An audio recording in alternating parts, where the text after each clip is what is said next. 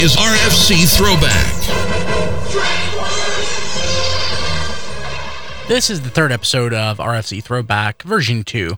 I'm Brian Kilby. On this episode, I take things in a little different direction and going a little personal in identifying what's on my top 5 Transformers artifacts want list. And also, I sit down virtually with John DeLuna, and we talk about John's time as a licensee of Hasbro. Now, on the show, we didn't talk about that at all because it's sensitive in nature. John had access to information that he did not share. That was protected, I'll say, via non-disclosure agreements and etc. But as an executive of John's company, he helped negotiate a deal with Hasbro to sell Hasbro Transformers branded products. So I talked to John now that he's no longer at that company and no longer in that relationship about what that kind of relationship with Hasbro looked like. So that's an interesting conversation. Hope you enjoy it. Let's go ahead and get started with the show. Stan Bush here, and I dare you to check out Radio Free Cybertron.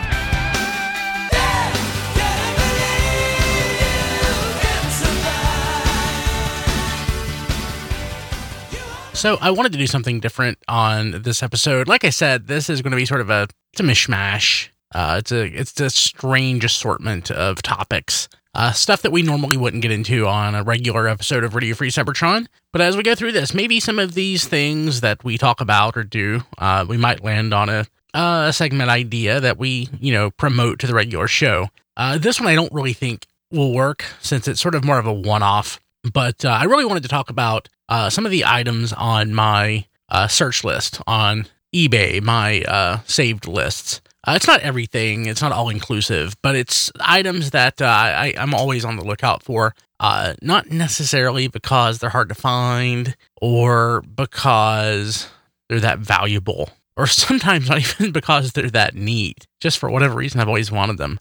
I collect anything Transformers, really, for the most part, but one thing that I have always collected is what used to be called artifacts, and that's really what these items are. They are Transformers branded items that may or may not be produced by Hasbro or Takara.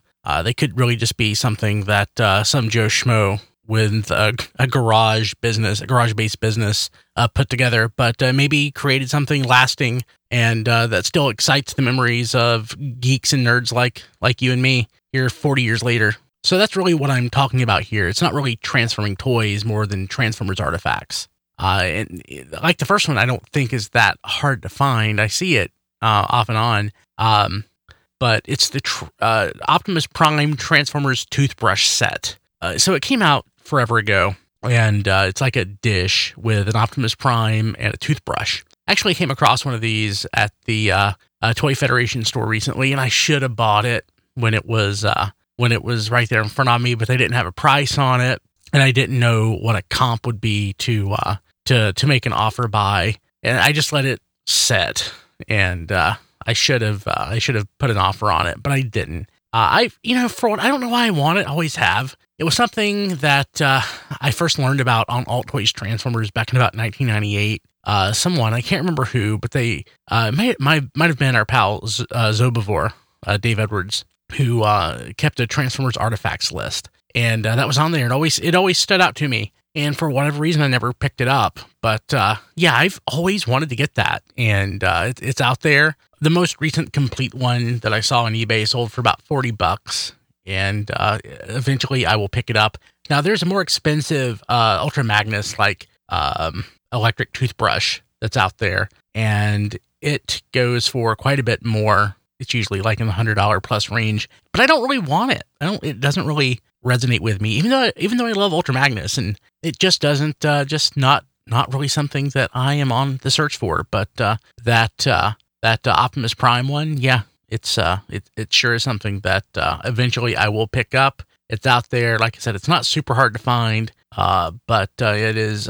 It's something I've wanted for years. Another item that I've wanted for a while is the Transformers Viewmaster, but specifically I want it boxed because I love the way it looks in the box. And with the ViewMaster toy, you can actually, there's a window in the back where you can actually look through it. And it just looks great. It's a standard ViewMaster. I think it comes with 3 reels, if I remember correctly. But the packaging just looks great. And eventually I will get it. Loose, it sells for like the $25 plus range. I found one recently, it went for $50 with a beautiful box. I lost the auction. It's one of those things I don't want to spend too much money on because for what it is, it's not that. I'm really buying a box. I've got ViewMasters.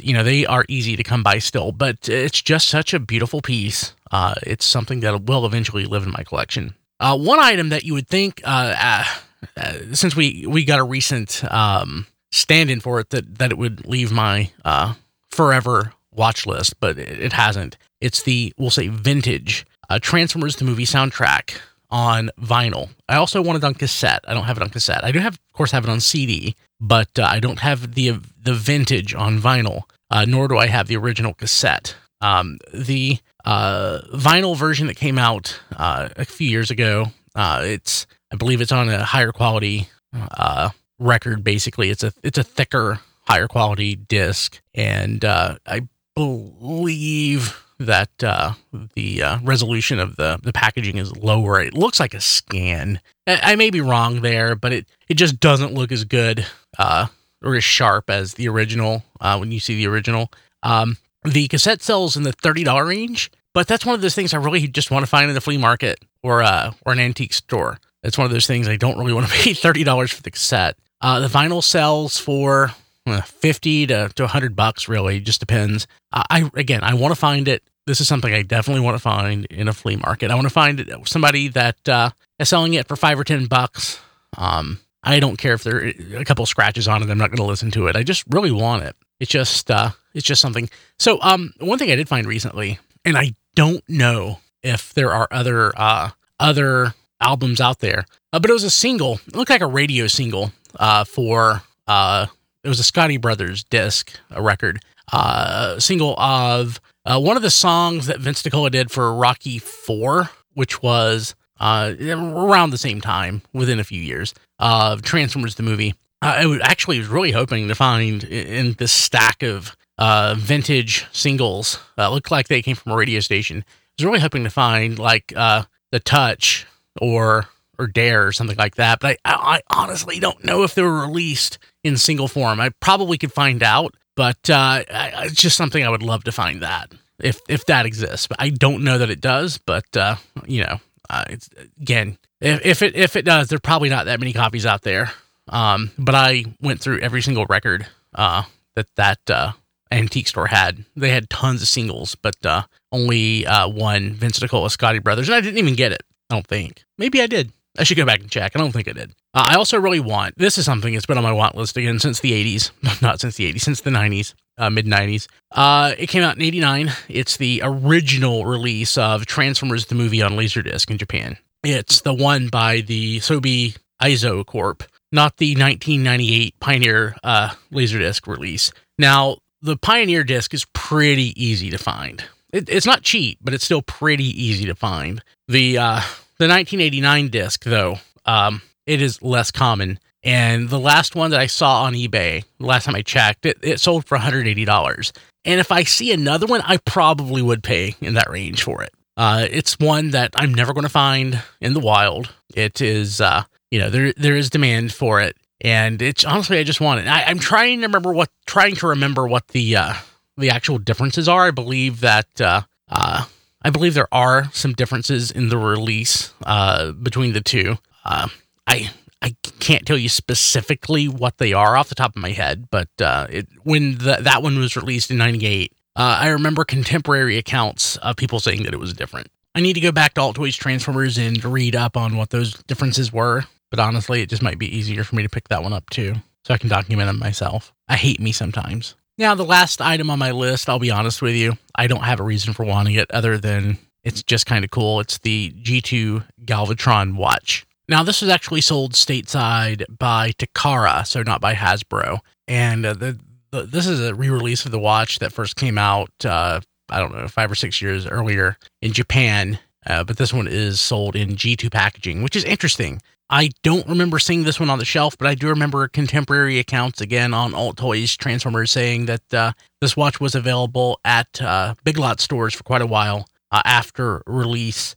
Sealed, these go for a couple $100 usually. I saw some at TFCon last year. I've always wanted this. And just to be completely honest with you, it wouldn't be Radio Free Cybertron without me making a purchase during the show. And as I'm recording this, I actually just picked up one. So I guess my top 5 most wanted Transformers artifacts list is now my top 4 most wanted Transformers artifacts list. But it's an interesting item. He basically, it's a watch, but he flips up and you can sort of point it at people, which is probably not wise, but nobody's going to mistake it for a gun because it's a watch. But it's a neat little piece. I've always wanted one, or at least I say I've wanted one for like 25 years. So, so I'll have this on the way. I should have it in about a week. So I'm pretty excited about that.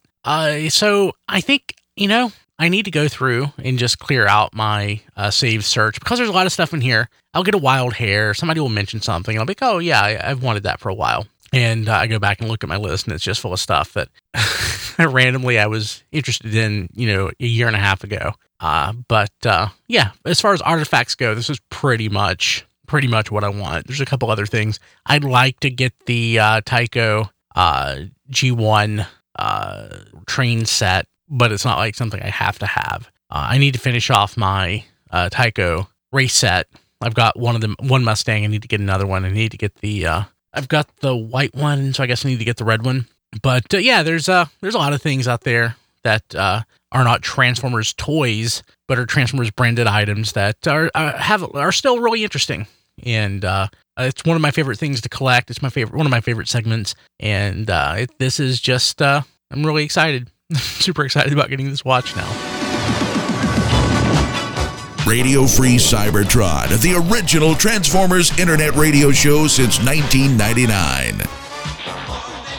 100% girlfriend free since 1999. So we have John DeLuna on the line. John here. John, welcome to RFC Throwback. Brian, it's great to be here. Yes, this is a momentous event. I'm glad you're here. I'm never on the air with you. Never. Gosh, it's not like we used to have a show together that we did every week, then maybe every 5 weeks or 2 months or whatever. Yeah, it's how ideas go. I know. But here we are. So, I wanted to get you on because a while back there was a kerfuffle between over a certain item that was licensed. I'm not going to go into details. Oh, yes, that. Yeah. I didn't know exactly where you were going until this moment. I was this years old or this minutes old when I realized what you were talking about. So one thing that we didn't ever go into details on the podcast, I might have hinted at it or joked about it. But John was for a while a licensee of Hasbro. Maybe not you directly, but your company was that you were an executive at. Correct. Yes. And for sure. About 7 years, actually. That long? Wow. Yeah, it's crazy. So there's a lot of things John couldn't talk about, due to his relationship with Hasbro and his company's relationship with Hasbro. And there were funny stories, though, I have to say, like you at trade events around Hasbro and having to play the dual role of representative of your company and also fan. Yes, nerd. Yeah. Professional nerd. Sure. That's pretty awesome. Yeah. It was a dance, for sure. But so I actually wanted to get you on and sort of talk about like what it's like being a licensee of Hasbro and having to go through the process and like what kind of latitude you have to do things. I just really sort of wanted to understand that. And I guess sort of start off like how does somebody even become a licensee of Hasbro? So that is a good story because I'll pat myself on the back. I was effectively like the catalyst and the person who, I guess unsurprisingly, given that I've been on a Transformers podcast for 20 plus years, but I was the champion at my company to go out and get this license with Hasbro. Did they know to what extent you were a fan?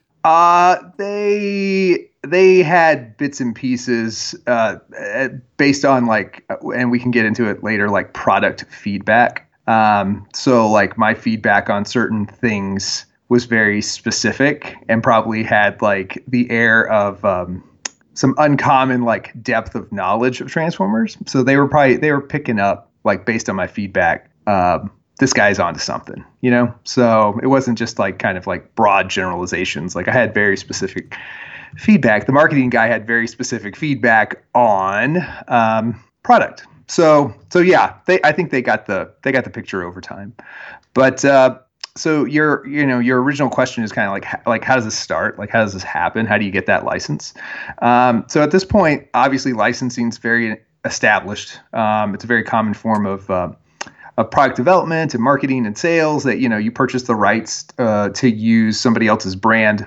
You stamp it on your brands and they get some royalties out of it. So you're leveraging the brand power of something else for a often unrelated product until, you have some of your brand equity in that licensed product. So I worked at a eyewear company, and this is all public. You can check my LinkedIn. It's fine. But we, like many companies in the medical / kind of fashion industry, we designed frames, like prescription frames you put on your face. You go to the eye doctor and get your frames. So we designed and distributed those. The company still does, still there, and sunglasses and things like that. And in that world, just like the apparel world and many other places, brands are a big deal. And licensed brands are a big deal. So most people think of things like Gucci and Michael Kors, and Nike is a big one, obviously, where they take that brand and they put it on eyewear or sunglasses. And then they can obviously ask the consumer to pay a lot more because Nike's a very popular brand. And so Nike didn't make the prescription sunglasses that I got from my right. optometrist. Wow. Right. Some big eyewear company bought the rights or got an agreement with Nike to use that swoosh on their sunglasses and their frames. And obviously now they command a much higher dollar, and Nike gets on their side, they get a cut of the sales, and also often just kind of like a flat payment in addition to that. And that percentage of the sales they get is called a royalty. And it varies. It's all a negotiation, so everybody cuts a different deal for that. But it's in theory a win-win for the two companies, Nike and the manufacturer of whatever product they license to, and a third win is in theory is for the customer because they get a product that they like, and if they genuinely like it, then yeah, everybody wins. So that's kind of generally how royalties work, right? It's somebody who specializes in a certain product. They need to kind of pump it up with some brand power. And instead of like building their own brand, which can take decades and it may not work, they can go find another brand in an unrelated world, and they can pay that brand, the owner of that brand. And they're basically saying, hey, I want to use your logo. I want to use your name on my stuff. And they have brand power overnight in their category, and everybody gets a cut. So in my world, in eyewear, as it happened, like we had a need for a new kids brand. We at the time, and I believe still, the company still is a licensee of Nickelodeon. But you always want more brands in your portfolio. So we had a need for additional kids brands. We had already kind of used up all the Nickelodeon brands, and we had sold our product to all the different retailers. And of course, now retailers ask for more. So we needed more kids brands. And John happened to be a big fan of one Hasbro brand, in particular, Transformers. And I remembered that our licensing director had come to me before. And a licensing director is basically in charge of all the contracts and all the deals that the companies are cutting with each other. She had come to me before and given me a brand presentation from Hasbro that my company had gotten a few years before I joined. And Hasbro had actually proposed in the past a licensing deal to several eyewear manufacturers. So it can go both ways. These big companies that have brands that they think are very valuable. Obviously, Hasbro makes a big deal of their brands. They know that they can make additional money selling just the brand, licensing the brand to other companies. And again, the other companies do most of the work. creating the products using those licensed brands. And again, what Hasbro gets is a check in the mail. What's that presentation called? That the proposal called? I mean, it's a licensing deck. It can be really anything. It can be as gimmicky and fun, or as kind of like straight-laced and financial in nature as a company wants. But it's basically a licensing deck. If you said that to anybody in licensing, they would know what you're talking about. It's like a reverse RFP or something. Yeah, it's basically what it basically looks like is like in the case of Hasbro and really any company, it's them kind of saying like, here are all the brands in our portfolio. Here are all the brands that we own. Here's how popular they are. Here's their target audience. Here are the sales every year in other licensed categories. So ideally that they will say like, this brand already works in all these different kinds of products. Like it's already proven successful that you can put a Transformers logo, an Autobot shield on just about anything, and it will help sales. So they kind of demonstrate that in the presentation. And then sometimes they will, in some cases, actually kind of like put a very kind of loose structure in place at the end of the presentation, just to give you an idea of like how many years they would like an agreement with you, kind of how they structure those kind of deals. Like at a very high level, that would be at the very end of the presentation. But yeah, it's mostly just the company kind of bragging on itself and trying to convince you that these brands are very popular, very relevant, and they work already as a licensed brand. So it does happen both ways, right? So anyway, so that triggered in my head, hey, then I guess this means Hasbro doesn't have an eyewear licensee, and we need more kids brands. So let's meet Hasbro at Licensing Expo. And Licensing Expo is a giant trade show that happens every year in Las Vegas. And Licensing Expo looks a lot like Toy Fair, frankly, because there are giant booths everywhere in the trade show, in the ballroom, the exhibit hall. Hasbro is definitely one of the bigger booths. And in addition to obviously toy brands, I would say probably half the show is toy brands.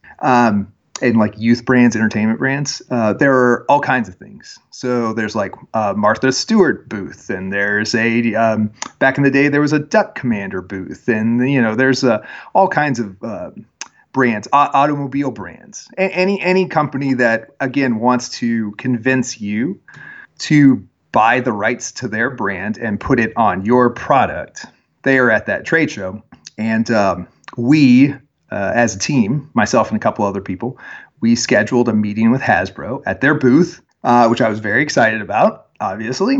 And we, at that point, it's very casual. You just kind of meet with Hasbro's licensing director, and you have your licensing director. And you basically at that point, you just discuss each other's companies, and you're just kind of feeling each other out. So Hasbro just kind of goes back over their size and their success and all that stuff.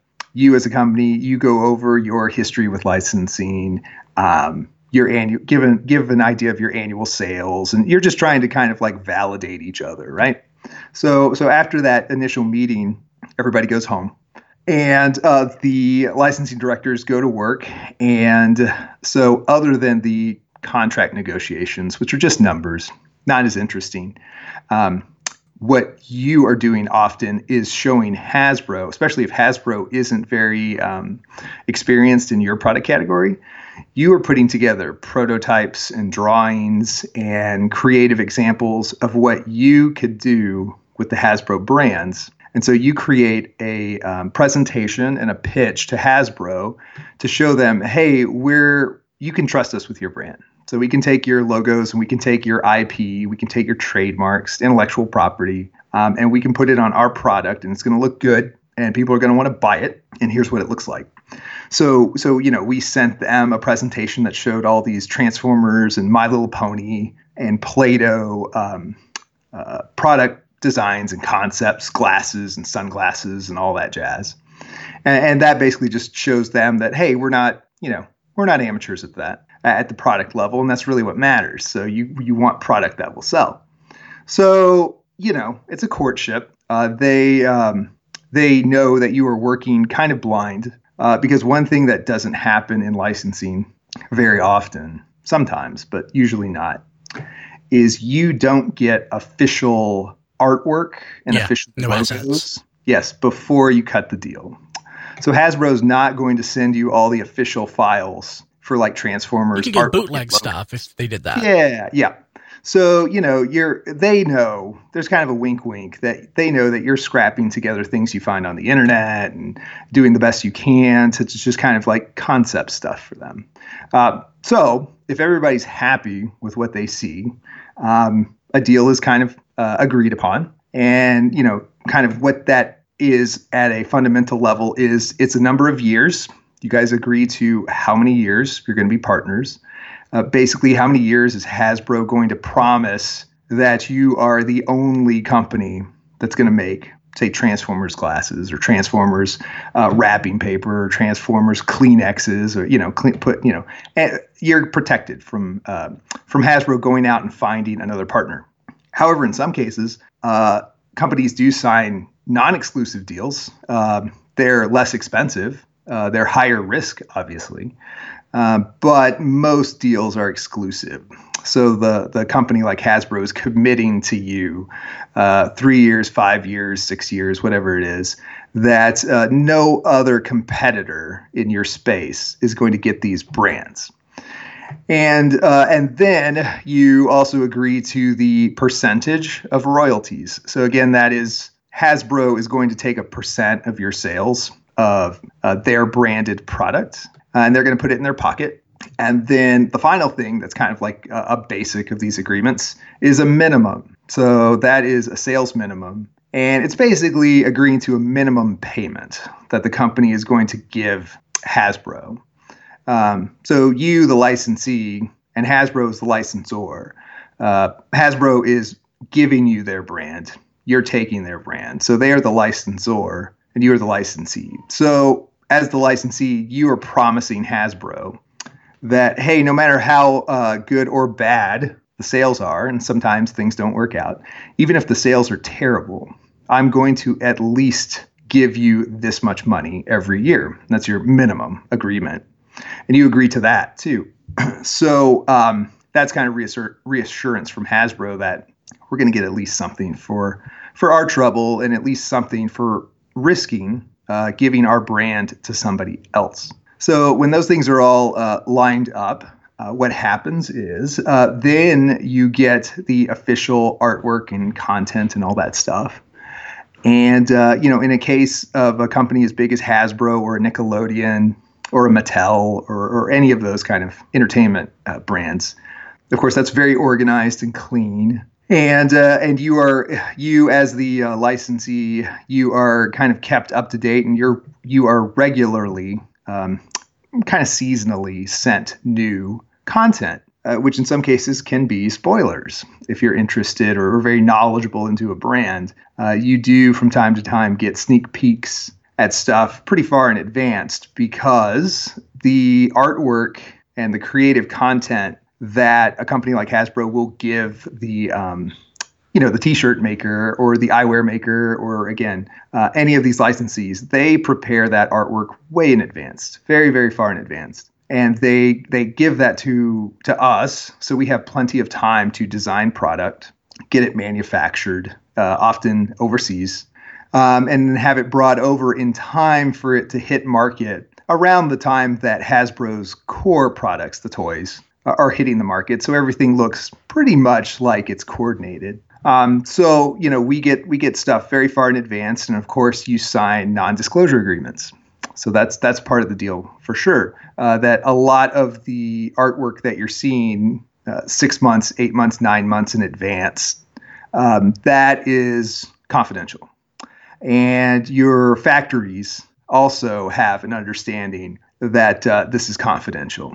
And everybody does the best that they can to keep the secret, so to speak. And we know it's not a perfect system, but I will say that John was very discreet. Oh, thank you. Yeah, it'd be nice to know some of this stuff, but no, mum's the word. That's true. Yeah, that's true. You, especially again, like if you have any knowledge of the brand, like you would see certain things that would be exciting to share, but you honor that agreement because you never know. And again, that's the agreement. So we see kind of across the board, it's really hard to keep that secret. The more people that are kind of like exposed to that stuff, especially when you get close to Toy Fair. But that's the deal. So anyway,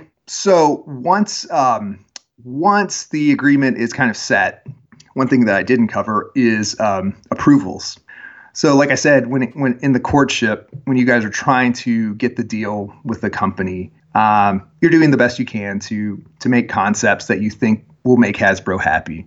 Once the deal's cut, though, and you have all the official artwork and all the stuff that you need, the assets that you need to make real product, now it's game time. And now you have to make prototypes of the real stuff. So, and this is for any product category, Hasbro included. Hasbro does like test shots and drawings and that kind of stuff that we're familiar with. Well, all the licensing companies, all the licensees, they do the same thing. The difference is they have to submit that stuff to Hasbro for approval. So you're submitting prototypes of your product to Hasbro's brand team for approval. They review drawings, and then they review samples, actual product samples, and they comment on those. And then you have to take their comments and revise your product. And depending on the agreement, you might have to resubmit prototypes. So this can take a long time. Over time, though, very often, if you've been a partner with someone like Hasbro or other companies for a long time, they do build up a trust with you, and those approvals kind of streamline. And some of the back and forth kind of gets reduced, but it does take a bit of time. And it takes a few years to kind of like, take swings at stuff before they have that trust, which is expected. So in respect to that approval process in Hasbro going back and forth, how protective of the brand and the IP, not IP, because I'm not leaning into like third party, but like how protective is Hasbro? Like I would imagine that like some things like the wrong color or of like Optimus Prime or the Autobot logo or the proportionality, like an image being skewed or something, they would look at that and immediately go, no, do it again or something like that. I mean, I can't imagine that, that they're loose with their standards when it comes to what they expect from their license holders. I think that it probably varies based on their experience and their knowledge of a product category, and two, what they're trying to accomplish with a brand at any given time. So the brands that are priorities for them, it's still true today, but it was definitely true when I was dealing with them. It was Transformers and My Little Pony. Like those were the number two by a mile, as far as like them looking at everything 2 or 3 times and really scrutinizing things, because that was their priority. And then, so there was that. So that added scrutiny to our product category, just because we were using their number 1 and number 2 brands. What helped us was that they were not familiar with our category, so the actual like product. So like when it comes to something very specialized like eyewear and sunwear, it's not like T-shirts where everybody kind of has an idea of how a T-shirt works and how it fits and what a good T-shirt looks like and what a bad T-shirt looks like. People kind of have a gut feel for that. When it comes to specialized products, and this would be one, they deferred to us a lot. So especially when it came to like shapes and styles. So glasses. 1 in 2 humans across the earth require vision correction, whether they can afford it or not, whether they have the resources to get help or not. 50% of the human population really does need some kind of vision correction and assistance, which is an interesting stat. So you would think like glasses are like T-shirts. Like people would just kind of have at this point, just kind of a feel for what are good selling glasses or what glasses will sell and what won't.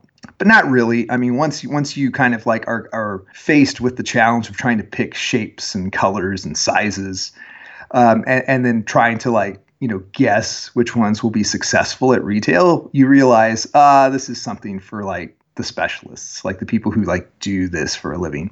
So Hasbro recognized that with our product category, and so they kind of laid off. Our decision making kind of like took over, and they laid off that part of the design process, so that helped us.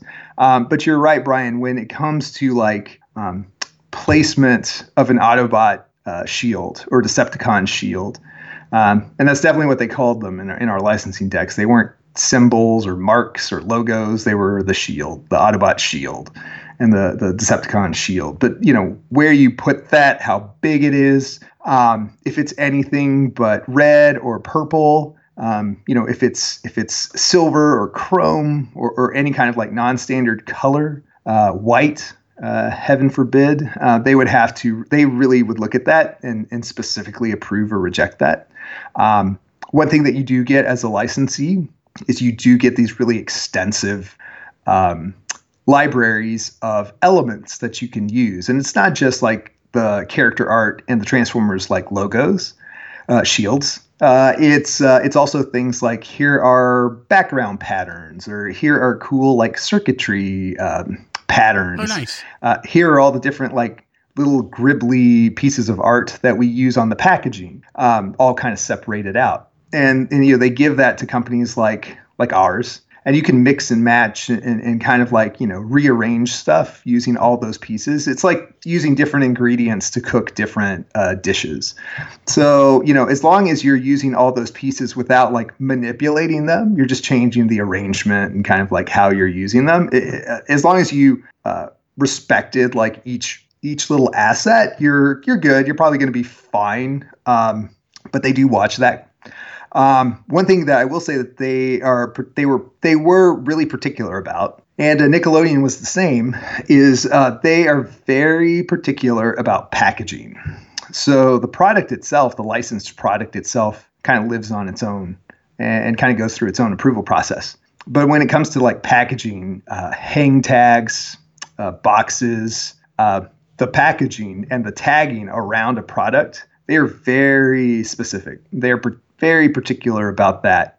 And in many cases, they will give you pre-designed and in some cases pre-sized, like a selection of different sizes of packaging and hang tags that you must use because they really don't want Transformers packaging or Ninja Turtles packaging, My Little Pony packaging. They really want to minimize any kind of variance and any kind of wobble in how that packaging looks from one product category to another. Like that is one place they are super specific.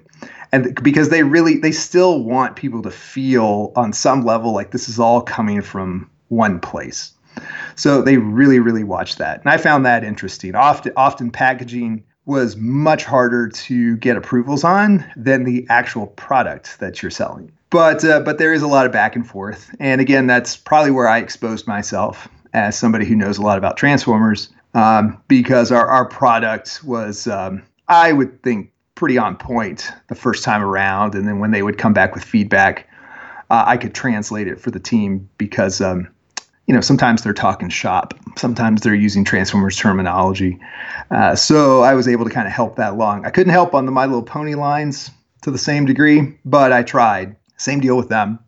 You would submit it to the My Little Pony brand team and, back and forth and all that. So when they sign off on licensed product, then it's time to let the factories loose, and then they can go into their production run. So on top of all of that, you have the challenge of actually selling this stuff to retailers. So unless you have a robust direct sales business, chances are, if you're a company that licenses brands, still to this day, you are putting that stuff on other people's shelves. So you're trying to sell to Walmart and Costco. You're trying to sell to perhaps independent business owners. Depends on your business, but you might be, if you're in the retail business, there are still kind of boutique shops all across the country, and there's people who own their own clothing shop, and so you're selling to them. There's Amazon, obviously, who's huge now in everything. So that is something completely different. So what you're doing is you're having, you as the person who has acquired the Hasbro brands, you are going to these retailers, and the buyers for your product. They're in charge of purchasing product in your category. So there's a toy buyer for Walmart, who's probably the toy buyer for Walmart and the toy buyer for Amazon are probably the two most powerful people in that industry right now. Not even exaggerating. They probably are like, Oh yeah, I get it. Totally. The kings and queens of the toy world for sure. But companies are going to those buyers. In our case, it was the optical buyer, the person who runs, say, a Walmart Vision Center or a Costco optical or any of those players. And you are, and also, independent business owners too. In our case, eye doctors. And you're presenting product that you think will attract customers for them. And so now you are doing the pitch of Hasbro's brands to them. So now you're putting together presentations showing your Hasbro branded product, your Transformers product, and you're showing them samples and prototypes and things like that. What you're trying to do is you're trying to kind of thread the needle of getting them to agree to put in an order. You want those buyers to order your product, and the bigger they are, the bigger the order. You're trying to thread that. You're trying to time it just right. So they give you an order, and Hasbro has approved that product, and it's all going to hit the shelves when Hasbro wants it and the retailer wants it, and ideally when the kids want it or your customers want it. So it needs to hit the shelves when it's still like hot and popular and relevant, and it needs to hit the shelves when everybody expects it. And on Hasbro's side, really what they're worried about is or one of the things I should say they're worried about or interested about is when their royalty check comes in. So like all those sales, depending on how they hit the calendar, that affects, when everybody gets compensated. And again, really the key to success for all of this is if the customer's happy. So if the customer's happy and they're buying stuff and they're enjoying the product, it all kind of flows from there. And usually everybody else ends up being happy.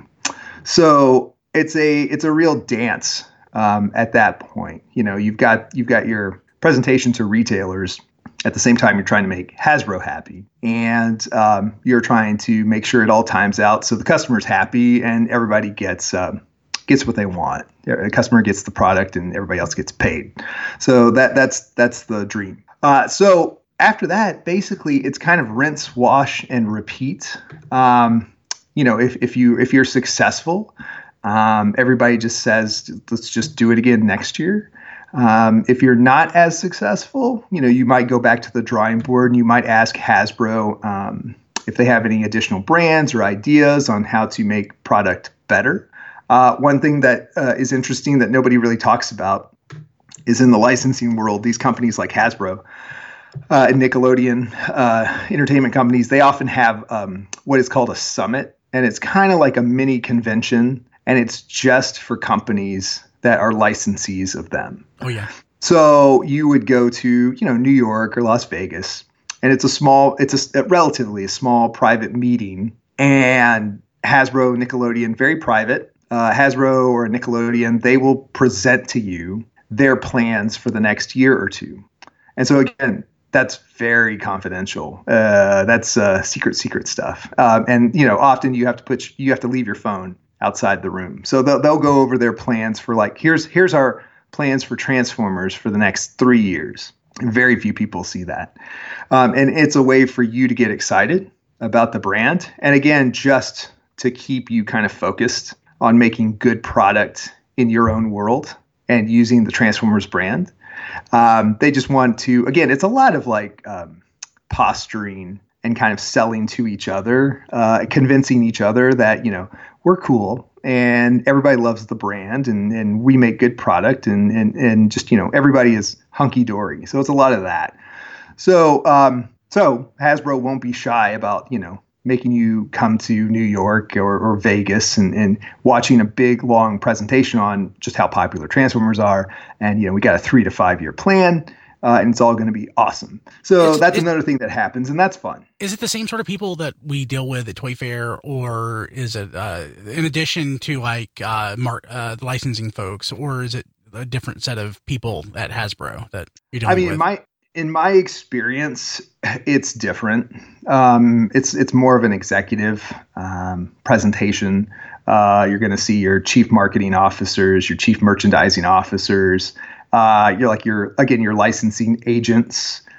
So it's much more like executive and sales oriented, not so much the creative people and the design people, and even not so much specific to product. So like Toy Fair, obviously, is for, when it comes to Hasbro specifically, Toy Fair is for Hasbro to show off their wares, because they aren't just a licensing company. They are still a toy and game company. So they directly make tons of products themselves. So it's for a showcase for them, and it's a showcase for the licensees that make related product that makes sense to be at Toy Fair. So, everybody's there for Hasbro. They bring the whole show. But when it comes to like licensing, it really is about financials. It's about numbers, and it's about just going over like the health of a brand. So, is this brand's revenue going up? Is it going down? How many billions of dollars is it making every year? What countries is Hasbro popular in? I will say that I won't give like specific numbers. That's definitely probably still confidential, but broadly speaking, one of the things that I always found really interesting about Hasbro brands and Transformers brands is that the ownership of Transformer branded products, so not just toys, but any kind of licensed product with Transformers, super high across the world. So well over 50%, I'll say that, of boys, say 3 to 9, kind of in that rough demo, still adopt Transformer stuff. They still own, like, a very high percentage of boys own Transformers. And I never saw a stat for Transformers product. I never really saw a stat for girls. That would be interesting to know. But those kind of analytics and those kind of stats were always very interesting. And then they help like a licensee decide, are we going to sell in Europe? Are we going to sell in South America? Can we take Transformers XYZ product to Scandinavian countries, or maybe less ambitious, but just as important, can we take it to Canada or Mexico? It helps. And so those are the kind of things that you see in those presentations. Were you ever really excited by what you saw, or is it, literally just boring number stuff all the time? Let me think. Something that I was like really excited. I was always just like being a Transformers enthusiast. I was never super excited by the licensing presentations. I was always excited to see the new creative stuff that they would send us. So they would send us, in Hasbro's case, they kind of have like a library of creative assets, images and logos and things like that. Like every company does that. It was fun. It was kind of fun to peek into that, kind of like literally like, digitally, at least speaking, like it's a library of stuff. And so it's kind of like when they get new books in the library, it's very exciting to see that. And of course I know enough about Transformers to be excited about what I see. Did you have access to their digital asset management system? Yeah. Oh, so you could like just log in remotely and poke around. Yes. Oh, wow. And so that, and I'm sure this is the case for any entertainment company, but of course that library, that DAM is, it's gated off based on your licensing agreement. So, but my company had, 4 or 5 Hasbro brands that we had fully licensed in our category.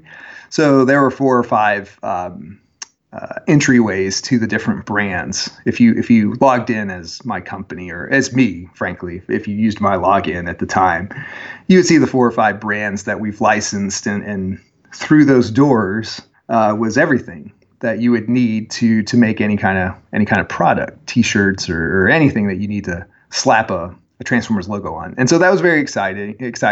That was kind of like through the heyday of, looking back, it was Combiner Wars was a big deal. The Evergreen designs were being pushed really hard. And then by the time I left, they had basically had kind of started. I don't know if they had completed, but they had basically mostly gone through the War for Cybertron trilogy. So like all that stuff was there.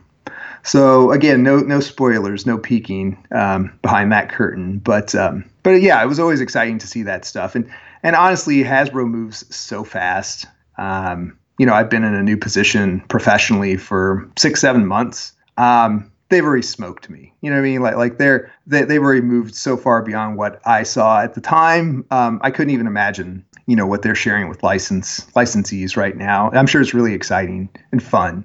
But yeah, it moves so fast. Once you get out of the game, at least when it comes to like the creative stuff, it doesn't take long before you're left behind. But that's part of the fun. So because when you're in it, it moves super fast. John, you're awesome. Thank you for being here. Thank you, Brian. This was fun. It was fun. This has been RFC Throwback.